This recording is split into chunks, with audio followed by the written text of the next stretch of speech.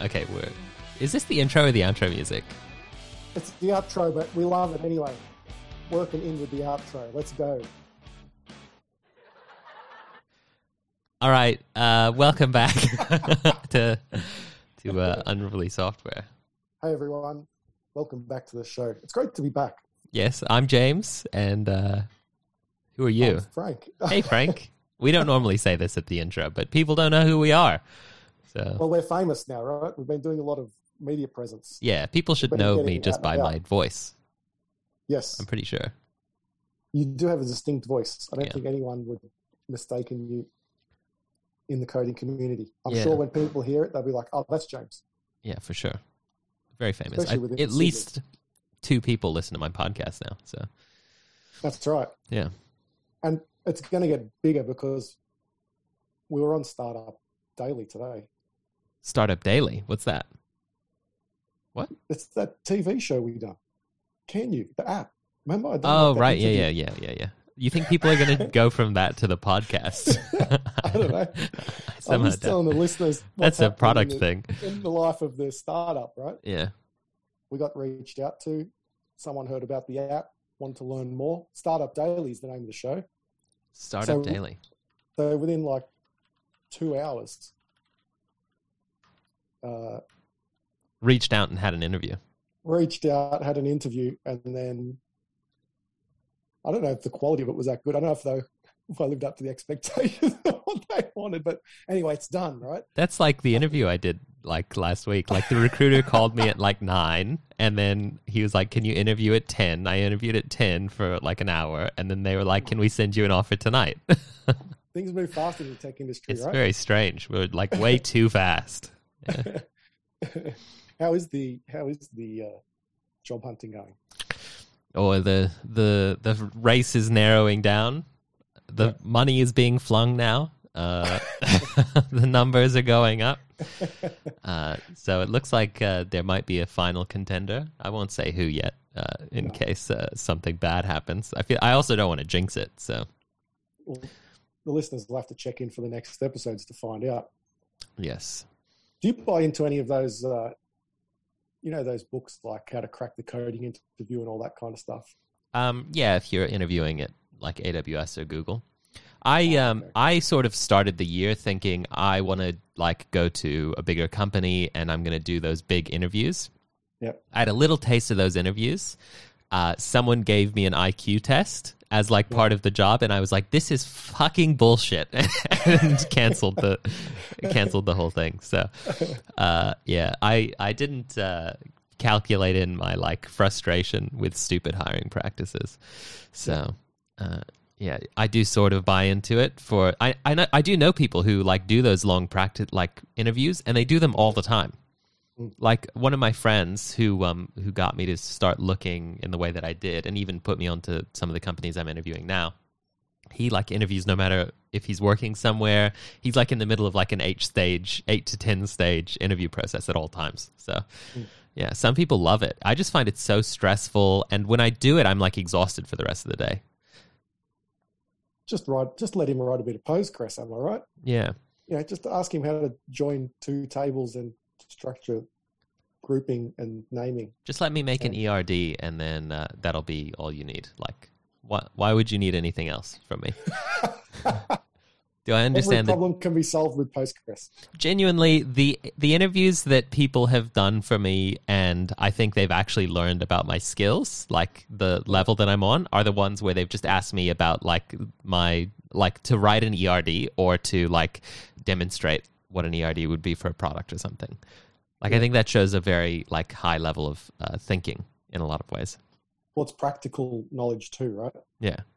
Well, you have to be able to like, there's so many levels of abstraction you have to go from to get like, oh, this is like the domain in the business, and these are the entities, and then this is the like way that we're going to be interacting with them and saving them, and then we're going to get to the persistence layer and store this stuff in a structured way. Like, I feel like that's, that shows a lot of thought. Whereas, someone in one of the interviews asked me to like implement like a multi-select for tags in React, which was essentially installing a library, and I feel like they got no taste of anything that I could do.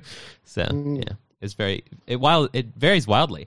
And, some of these places, like, I'll go to one place and they'll be like, oh, you'd be great fit for our tech lead. And then I'll go to another and they're like, not sure if you will fit into our senior bracket.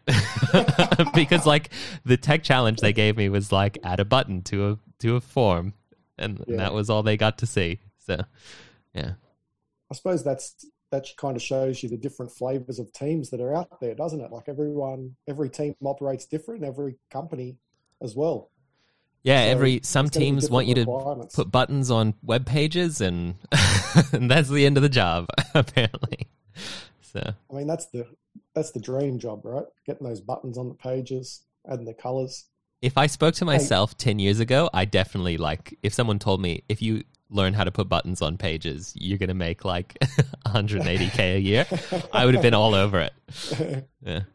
There is a certain amount of satisfaction I find when I'm adding the UI elements and it looks really nice and the colors are nice. I mean, like last year when I was doing a bit of front end stuff, I got really into typography and font hierarchies. Yeah. And, that stuff actually isn't bad. I don't mind that, like the design part. The design part of it. Yeah, I didn't mind. I actually really like the design because I feel like the design element is definitely like a trade.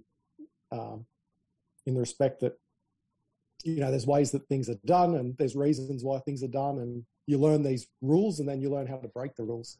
Yeah, but unlike software, we just say like, I don't know, fuck it. Will it pass code review? Well, the thing about you add it in, when you start doing it in React, it's like you said, it's like add a library for this, you add a library for that. You like a library connector, right? So the purely Node.js places essentially said, like they were all like, oh, use any libraries you want, install as many as you want. And so that was actually, no one said anything when I installed packages, which to me, if I saw someone installing a package for a tech challenge, I'd be like, that's sin. You can't do that. Like, you're not showing me any talent. Yeah. All you know how to do is search NPM. So yeah, it's very weird. Well, the other thing that I've been very mindful about too, especially now that like this current state that the project's in, very mindful of what dependencies are on the project, right? Because you add a dependency, you got to maintain it. The customers forever don't care. Yeah, the customers don't care that Faker.js or whatever the case may be isn't working today. They just care that your app's not working. They don't know why. So the dependency at the end of the day is your responsibility. Yeah, you own it end to end. I actually, I don't mind the concept of like what Yarn's been doing, where I feel like it makes you own your dependencies more. You know how Yarn 2, the monorepo, it bundles the libraries into the GitHub repository? Yep. I've had so many arguments about this, and a lot of purists like hate that with a passion. I really don't think that's a bad idea. I think it's good to like have the source code like pulled in a stable version on the machine at all times. I don't think that's necessarily bad. Like stored alongside the code, and you actually own that dependency, and it makes it feel like you own it because you have it in a source-controlled file. When you update it or add a package, and you see you've added 1,700 like zip files to that Yarn tree, you feel very shamed. Like so, it feels good to me. Well, what's the argument against it? Why don't people like it? The people. I think a lot of it is you can't store those. Like if you can fetch it from a different source, like you keep that as the source of truth, that sort of thing. And then also like Git isn't great for storing big objects, So like your first pull is going to be big, and Git isn't super fast on like large file storage. So yeah. But I don't know if it's the way you set up our repo, but Yarn works really fast for me now. Is it because of the caching with the... Are we using Yarn 2 in our repo? Or yeah, Yarn 2, which is Yarn Berry, I think they call it. Berry, yeah. Yeah, and so by caching, so there was node modules before, right, essentially with the old system, and most of it was a series of symlinks and just plain folders with the files just strewn about, essentially. There's heaps of issues with that, in that like a lot of libraries, for example, will like read using like the file system Node.js thing, like read stuff from node modules, which is like your dependency should not be modifying its own source code. It feels kind of terrifying. I'm not really a fan, or like caching stuff in that directory, that sort of stuff. But yeah, so we moved from the node modules, which is like everywhere, to now for all like 8 or so projects. So there's like the API client, the API, the front end. It's all vendored into one directory, and all of the dependencies are zipped. And the recommendation, you don't have to do it, but the way that I've set it up is all of the dependencies are stored there in the version. So if you update a dependency, you'll see all the zip files change, and you can actually go through the zip file and compare like what the actual code changes, because that's actually versioned. Like the whole thing is versioned, which it wasn't before. And to set that up, I'm not exactly sure on how you set it up, but I did notice there's like another file in the root of the repo now, like it's like an RC file or a .pnp file or something like that. I believe that's is that the config? Is that what creates? Oh, .pnp.js. This is a generated file. So this is 52,000 lines long. So no, I didn't write that. No. But is that what the, like in the process of setting up, because you set up workspaces, right? That's the first thing. And then, because I was still using Yarn v1.2 or something, but because you set it up as a Yarn 2 workspace, does Yarn 1.2 still work, or Yarn 1.2? Oh, okay, yeah. So first I'll explain the .pnp.cjs. I believe is like a runtime dependency for running anything, because it actually Yarn 2 actually overrides the way like the require, the require function in Node.js works, so that it actually will read this and try and load the zip files instead of like looking for an actual file location. So so this pnp.cjs is like a literal like JavaScript map from like the name of a dependency to like a zip file that resolves it for a specific workspace. And what was the second part? Was, does it still work with Yarn 1.2? No, but it's interesting the way that they set it up. Yarn, you don't install two different versions of Yarn. The Yarn sort of executable, I guess you could say, is also in the repository. So when you see change directory into the app, Yarn automatically uses Yarn 2 when you're in there. So there is no Yarn 1 if you're in that directory. So there's like an environment variable or something, or it reads a file and it says, this is a Yarn. So not only do you never have to ask someone, please tell me what your version of Yarn is, because it's there. Like whatever version it is, it increases your certainty about what's going to be deployed to production. I can deploy to production from my computer and know for certainty that if I'd run it through GitHub, I would be deploying the exact same thing, because both the like bundler version, the node version, and the like packages are all identical. So, gotcha. Yeah, that's what was throwing me off, because I could see all that Yarn 2 functionality built in, and then I was running like Yarn -- version or whatever. Yeah, and it kept saying 1.2, and I'm like, but how? Yeah. How is this working? Yeah, okay, it's a very interesting service.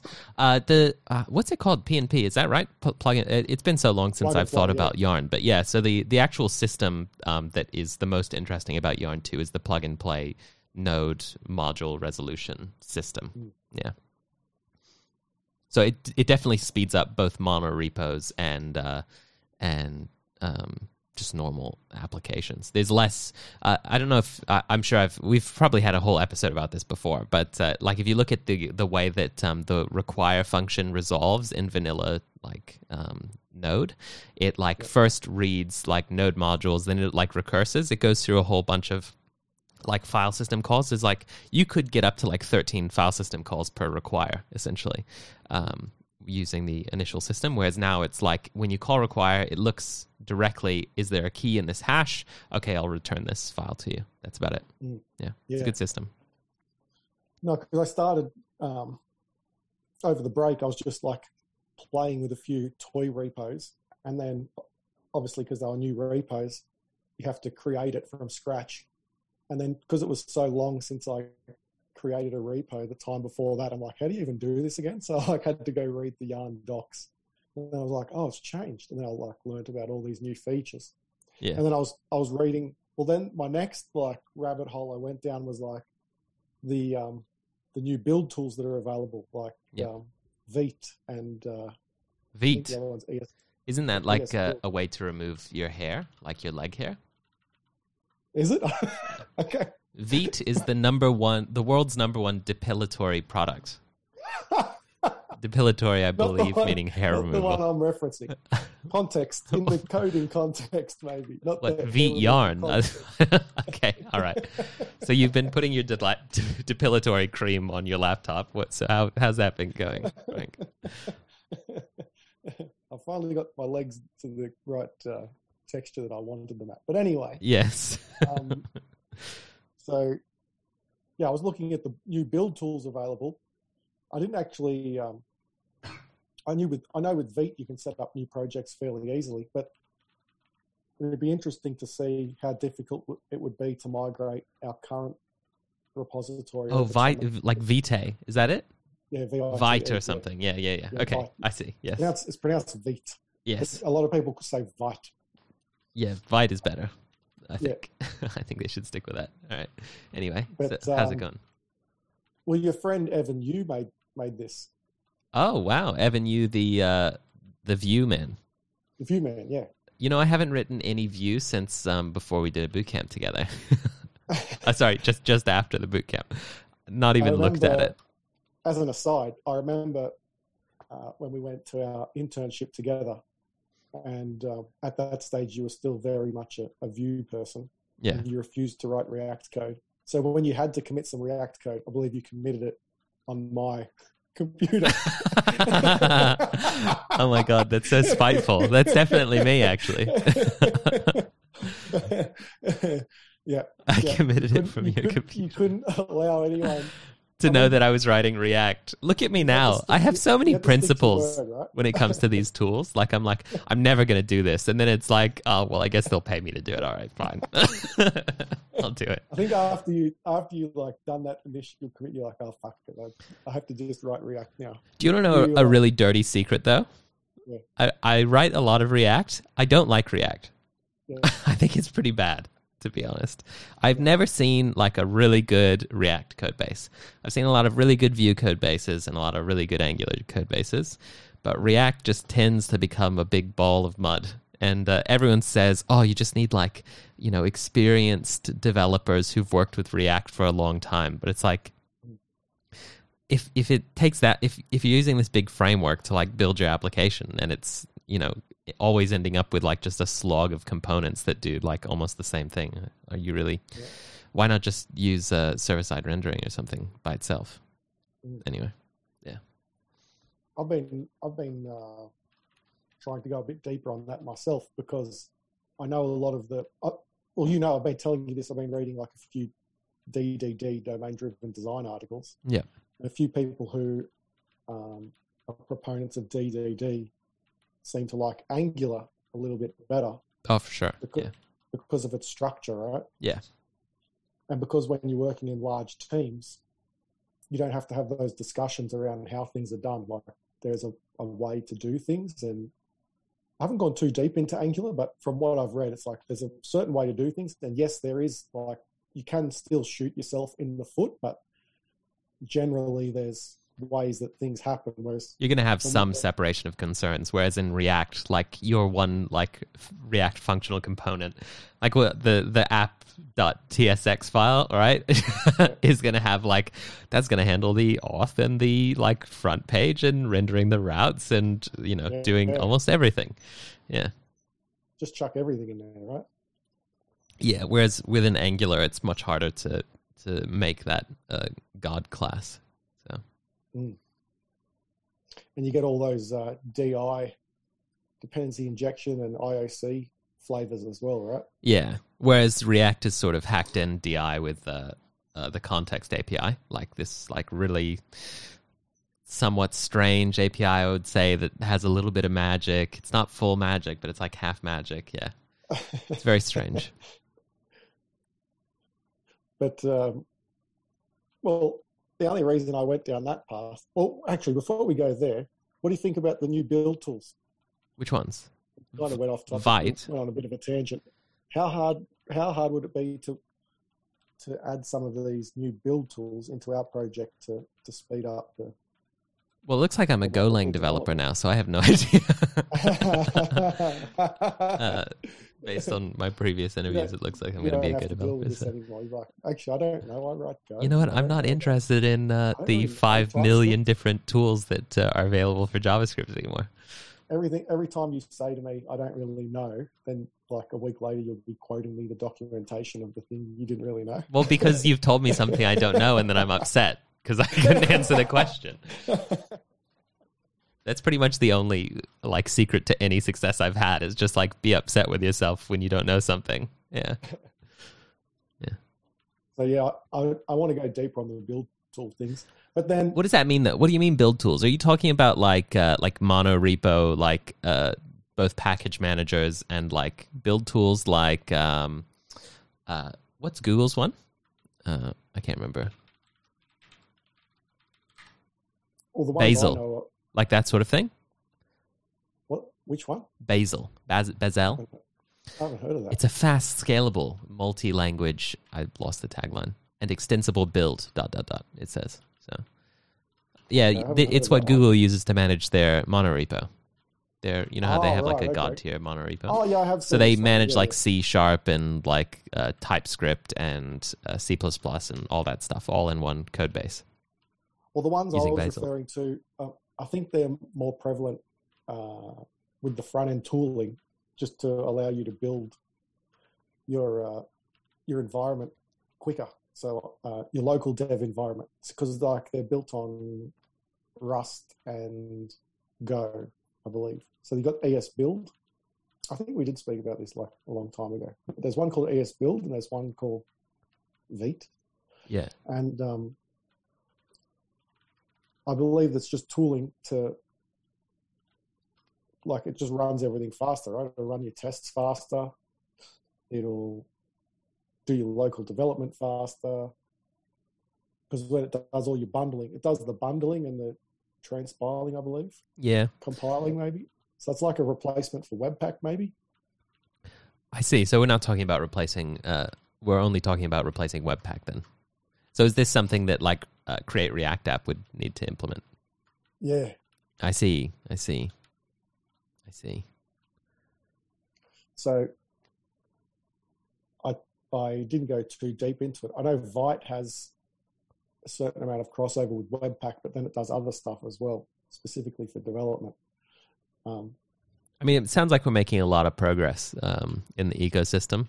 Definitely like progress maybe to the left and right. I don't know if we're making much forward progress. Another build tool. I mean, I just want it to... My only thing was it would be cool if it loaded faster. Like the hot module reloads are really snappy. Yeah. And like, you know how, because we use Chakra, Chakra takes about 30 seconds to load up. Oh, yeah, for sure. And then it'd be like, oh, wouldn't it be cool if Chakra just... But like, to be honest, I run that command once a day. So it's not like a big game. And then it's just so funny how you want to like do all this work to save 2 seconds of time. Yeah, I was reading a chart. I think it's from like XKCD or something, and it's a chart of like how long you're allowed to spend on something. It's like how often do you do something versus how long it will take you to fix it. And it's like you do it once a day, and it takes you 10 seconds. You can spend 10 seconds to fix it.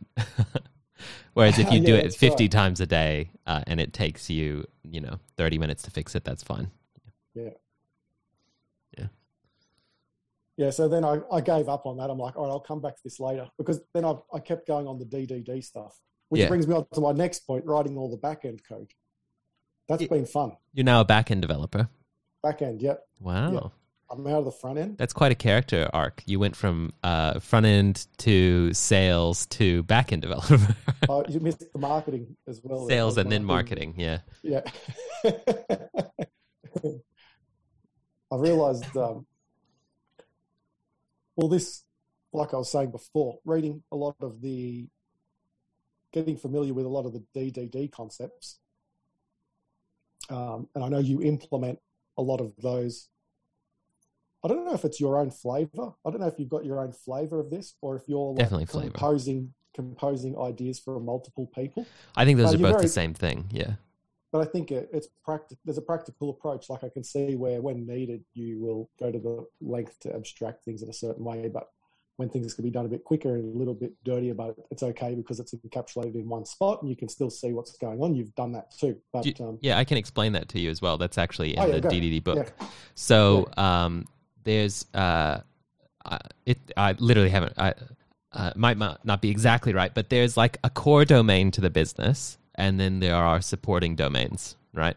And some of the supporting domains might be something like notifications or audits or like audit logs or that sort of thing, or like an email service, right? So those are supporting domains, and then the core domain are the things that make your business special. So those are the things that you need to put extra time and extra thought into and need to be extra extensible, right? So for the like the DDD, a lot of it is built to allow you to break your team into different teams. So like you have a team of 30 people and you can have each like group of 5 work on a specific domain, right? Like email or notification. Like I feel like that's one of the objectives in a way of DDD. And for me, like when I was making those packages, like for example, the notification one, it's like that's a supporting domain, so it doesn't need all of this stuff. So if I'm going to make like an HTTP handler, like it's fine if the data is just in the controller because it's almost never going to change. It's not needing to be flexible, and I can come back and fix it when I want. So there's a little bit of like YAGNI, you ain't going to need it. Like I'm not going to need to extend that system very much.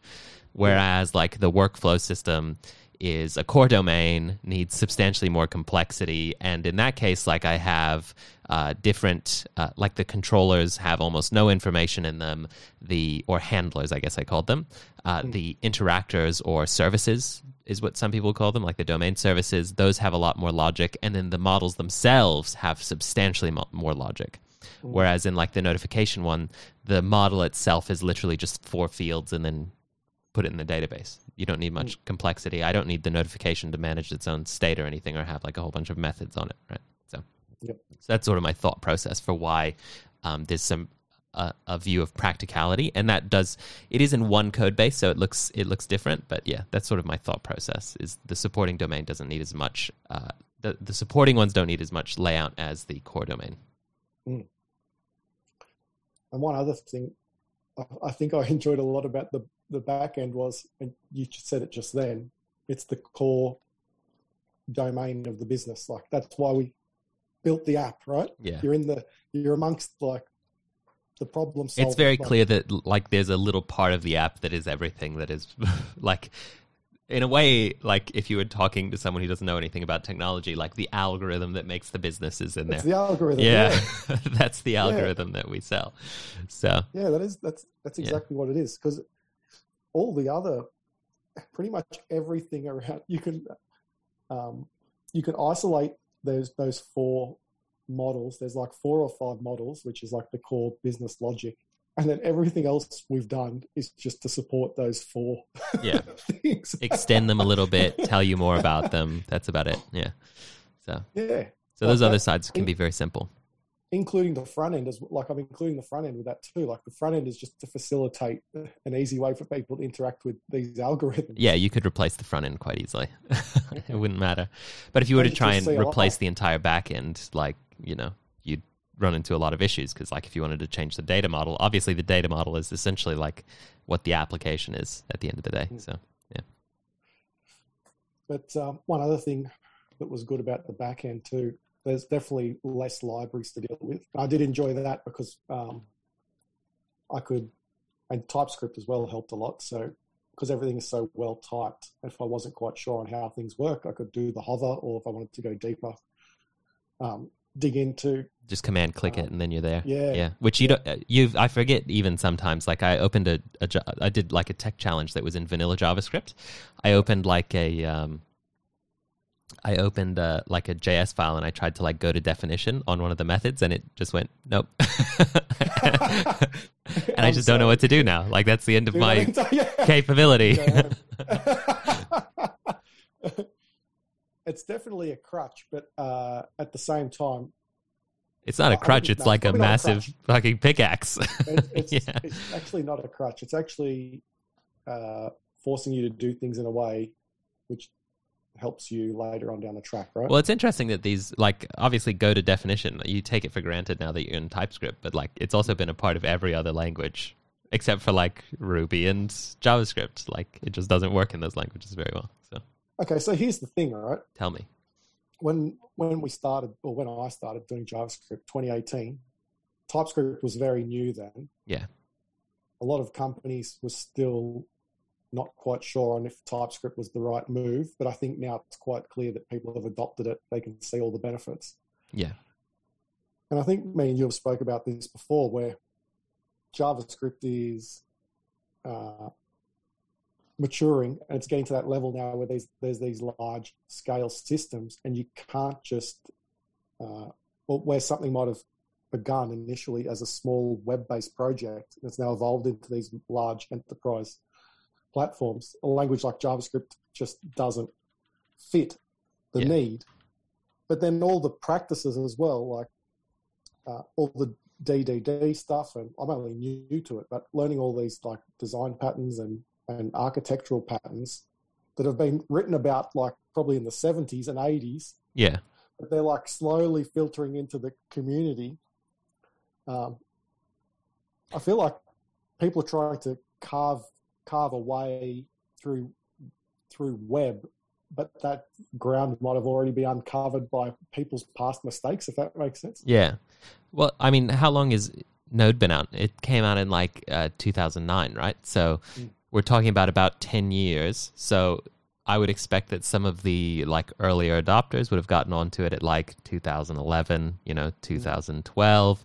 So we're looking at some systems that are probably getting to 8 years old that are like getting to the end of the ability for anyone anywhere to work on them. So like that's when you start to realize maybe we shouldn't have, just trusted this entirely dynamic language for all of our business logic, and TypeScript comes to save the day. Yeah. It makes sense that people are now seeing that that's important now that.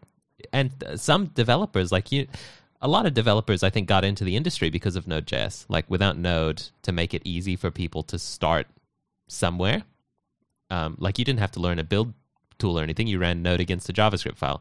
Without that, I think a lot of people wouldn't have been in the industry, especially people like us coming from like a boot camp.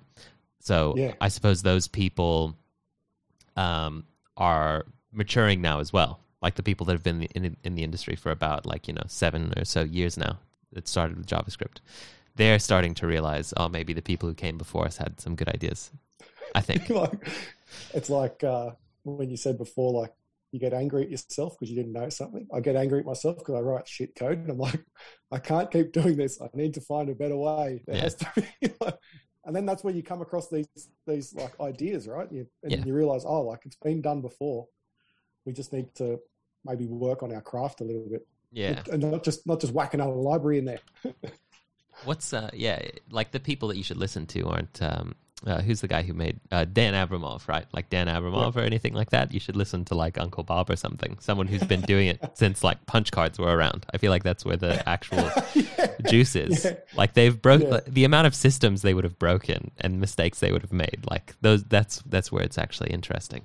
Not like, we've got this cool new system that's totally unique, but it's actually just a rip-off of something else that happened 15 years ago. So, yeah. As an aside, I have been watching some of Dan Abramov's podcasts. He has a podcast. Sorry, he streams on like YouTube now. What? Or he puts videos up. Yeah. No way. What does he do? What does he talk about? He just he makes like basic games with JavaScript. Yeah. That's it. I see. Okay. Just for fun. And I can't even imagine him talking. I can't imagine him talking into a stream. He's not the kind of person I expect. He's got his own style, but he's good. Yeah. I'll have to watch one then. Yeah, watch one. I think it's like he's intentionally not doing React. I think that's the point. He's not. I thought he was doing React. What's he doing? Like just vanilla JavaScript? Vanilla JavaScript, yeah. Vanilla JavaScript, yeah. Yeah. That's very interesting. I mean, it's not like he's not doing any more React stuff, right? He's definitely still doing React. Oh, no, he's definitely very involved with the React stuff. but I've got to dig more into. I think the other thing too is learning all the rules, so you know when you can bend the rules. Like I want to learn more about Angular, so I can see, oh, okay, that's why they done it, and then I can say, all right, well, here's the React way, here's the Angular way, and see what the differences are. Yeah, you got to know the rules so you can break them. Yeah. Yeah. If you don't know the rules, you're just breaking them without knowing why you're breaking them. Yeah, that's right. That's the issue. Yeah, that's right. But no, backend's been good. Backend's been fun. And the testing. Yeah. Let me tell you, those tests on the backend, you got like some good certainty when it comes to testing in the backend. Like I know, like when you push something, you're like, no, this works. I don't need to like do all this additional QA stuff.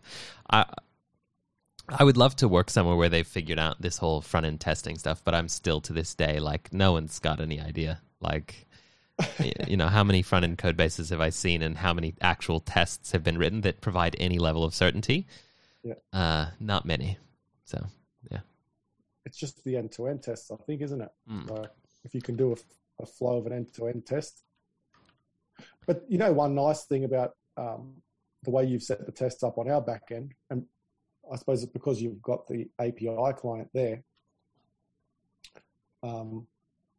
It's a fairly good end-to-end test to make sure that what data is actually being sent to the front end is correct, right? Yeah. Well, you have, because we have a full stack TypeScript app, we can actually say with some certainty that, like, if you call this method, this is the actual outcome. Like, there's some level of, like, determinism. No matter what you do, like, if you call this with these certain inputs, we've already tested for that, and it's going to happen. It's not like you're not even able to like just add and remove a whole bunch of attributes from these because they're like typed and they use a type validator. So actually, I wanted to ask you a question specifically about that. I came across it in some of the old JavaScript code bases I worked on. I would write a test to say to assert that a JavaScript object looked a certain way, had a certain keys and values. And I don't do that. Now that we're doing TypeScript, the type definitions catch those bugs before they even happen. Yeah. But then it's not a true runtime check. So then I was going to ask you, like, is there still any value to writing tests like that? Where I was almost going to write one, and then I thought I was looking at your pull request, and I was about to say something about that, but I was like, oh, it's fine, it doesn't matter. It is more thorough. I don't think it is super high value. Like it's one of those things where what's gonna help me the most? Is it going to help me knowing that the string field that is almost directly going into the database is the same that I put in? No, but if you like, what I'm really looking for is I'm going to do like a snapshot of what the data is at the end of the transformation. So I'm going to put something in and then pull it out and snapshot it using data that's like, deterministic, I suppose. So no like fluctuating dates or anything. And then I know for a fact, because of that snapshot, that if it comes out in that same shape and there's not a difference, that, everything's still working as intended. And when you want to actually verify, are the fields coming out what I put in, you can just change to the snapshot file, read the fields, and see if you're actually getting the right data back. So it's the same thing. It is in a different file if you're not using Jest. Jest has one where it'll actually write the output of the snapshot inline, which is good because we use Mocha for a lot of reasons. That's not an option. But I think just because you didn't write what the output of that is doesn't make, like, that doesn't increase or decrease the value, right? So you going, does the reminder have a date and a name and a description and matching it to a string value? I don't think that's of much more value than saying, is it the same? And then having a little like JSON snapshot file next to it, in my mind. So because you can just read like, this is the test case, and then these are the attributes that I expect out essentially in that snapshot file. This is not a common practice. This is something that I think I've come up with somewhat on my own. Obviously, everything is old hat to everyone, but like the idea of doing more like data transformation sort of stuff as snapshot tests Like the snapshot comes from like Jest, right? And people use that for snapshotting React components. I think that's a horrible test. I don't think there's almost any value in a snapshot test on a React component. I think there's a lot of value in saying, I'm going to execute these 10 functions and I expect the data to be the same every time I run the test. So, yeah. And then also when you like add a field, you know, for certain, like, not only have you proven that no fields have been removed or altered, you also know, have any fields been added? Did I actually accidentally put someone's user like password on the user object that's going back to the front end? That sort of stuff. Yeah. So. Well, the other thing too, as part of the end-to-end tests, and it's because we've got that full stack TypeScript app.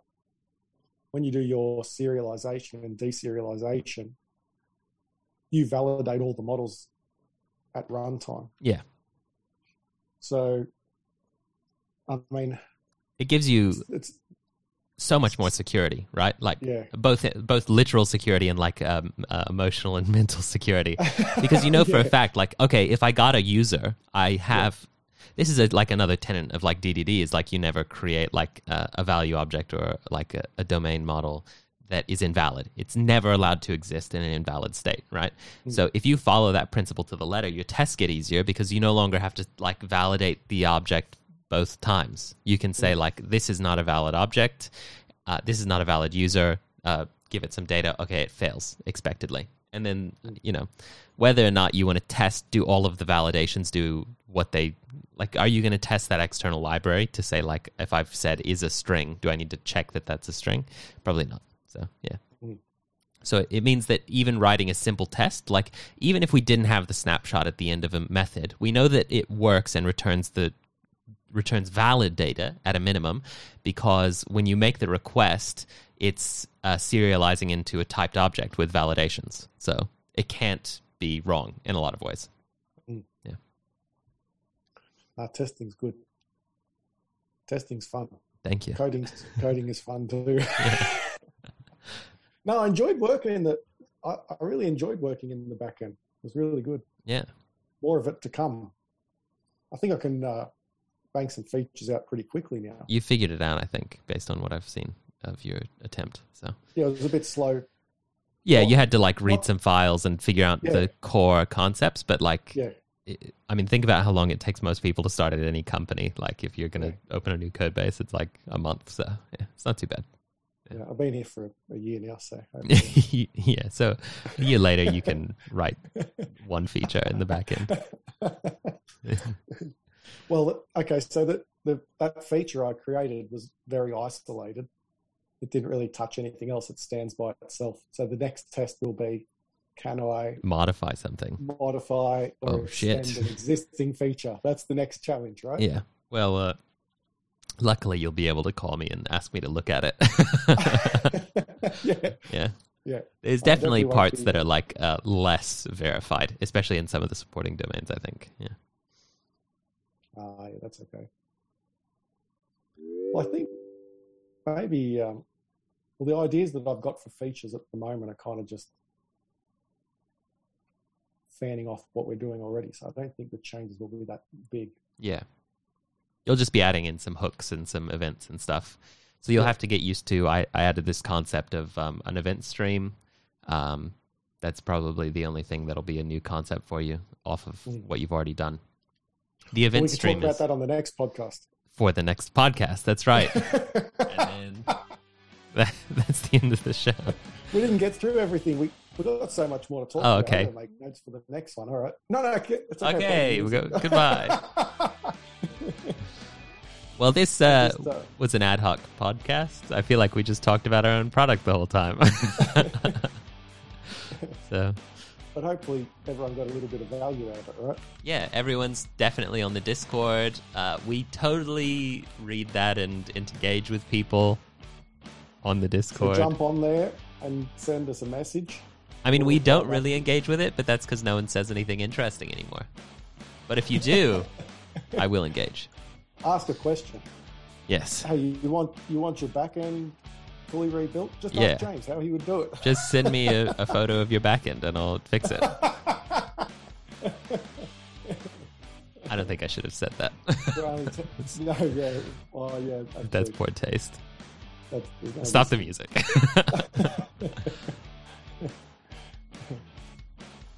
All right, great. Very good. Thank you, everyone. Talk to you Good to see later. you. Big Bye-bye. energy.